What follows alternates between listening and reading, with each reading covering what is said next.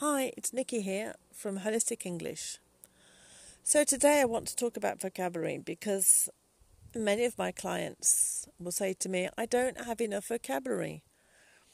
And I often say to them, what is enough vocabulary for you? Because enough vocabulary for one person can be not enough for another person. It's so very subjective. And to be honest, there's always more vocabulary that we need. Even as an English person, I don't have all the vocabulary. I don't know all the words in English. And so one good technique that I often show my clients, and that I often use as well for me, for projects, for ideas, are mind maps. And mind maps are a good way of helping you to show you visually just how much vocabulary you really know. And compared to writing a list, it helps to open the mind. If we write a list of all the words we know concerning a subject, if you wrote just a list from the top of the page to the bottom, we're blocked. We cannot add any more words. It's very linear. Whereas a mind map, it's really a map of the mind. It's how your brain connects the words. And it's an extremely good way of increasing your vocabulary, of showing how much you know, and also for organising it and for connecting new words. When we learn a new word in a foreign language, the idea is not to connect it to a word in our mother tongue.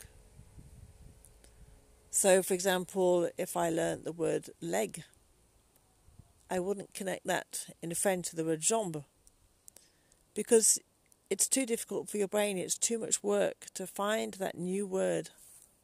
And look, it doesn't know whether to look in the French box or the English box. So that new word needs to be connected to either an image, so you can draw an image of the leg. You can connect it to another word, for example, leg or arm, or leg and body, whatever feels right for you. Or you can put it into a sentence. You know, I have two legs, my left leg and my right leg. So connect it to other words. A very good technique is a mind map. So if you take, for example, a leg, we could do a mind map on the body. And to do a mind map, we would take a piece of paper, and in the middle of that paper, we could write the word body. And then from there, we could connect the word face.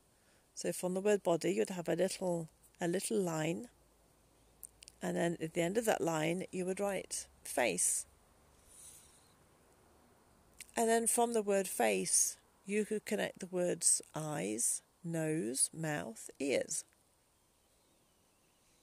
And then, for example, from the eye, you could connect eyelid, eyelash, eyebrow. And maybe from the word eyelash, you could connect mascara. You could also connect eyes to seeing, to looking, so different verbs. And then also from the body, so we've had face, we could also have had leg. And leg, you could also connect the words foot, toe, knee, thigh. So we can add different words, and it really helps your brain to connect, to expand.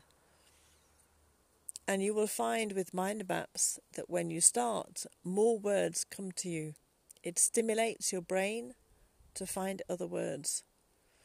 And it's the most natural way for your brain to remember new vocabulary. If we learn, like I said, the new word leg, we need to attach that word to something. It's rather like a balloon. That this word is just floating up in the sky, but we need something to anchor it to the floor, anchor it to our mind. So we could connect it to the word foot or body, for example. And mind maps can be done on any subject. You know, if you're an energy healer, you could do a mind map on chakras, all in English. So you could write chakras in the middle of the page, and from that you could draw 7 lines going out, a bit like a spider, for the root chakra, the sacral, the solar plexus, the heart, the throat, the third eye, and the crown. And then from each of those chakras you could connect maybe the colours. So for example, the heart chakra would be green. The emotions, so maybe love and trust. So you can connect the colours, the emotions, maybe the notes, the musical notes. You could connect the vibration, so the energy vibration, the frequency. You could also connect to that chakra the parts of the body. So for example, the heart chakra, you could connect the arms and the shoulders and the heart. So it can really take you very, very far. I think I have a video on this, or maybe I have. I think a picture of it, maybe on my Facebook page. That I should be doing a video on YouTube about this as well, so you can see what a mind map looks like. But it's a very good way of integrating new vocabulary, remembering old vocabulary, and just helping you see how much vocabulary you know and to organise it in your mind. So if you'd like to know any more about this, you can connect with me on my Facebook page at Holistic English, or you can come and join my group at Improve Your English, Improve Your Life, or hop over to my website at nikkipete.com.